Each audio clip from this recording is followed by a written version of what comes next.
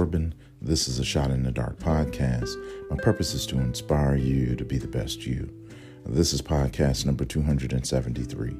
Welcome to Women's Wednesday, when we celebrate the women we love, honor, and cherish. I have a quote from Alpha that I want to share with you.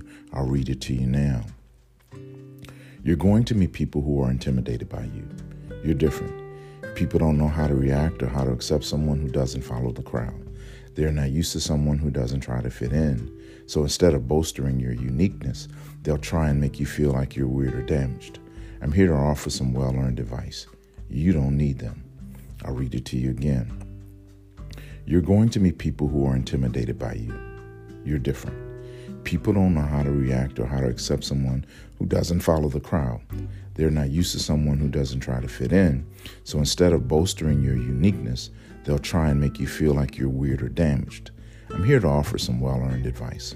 You don't need them.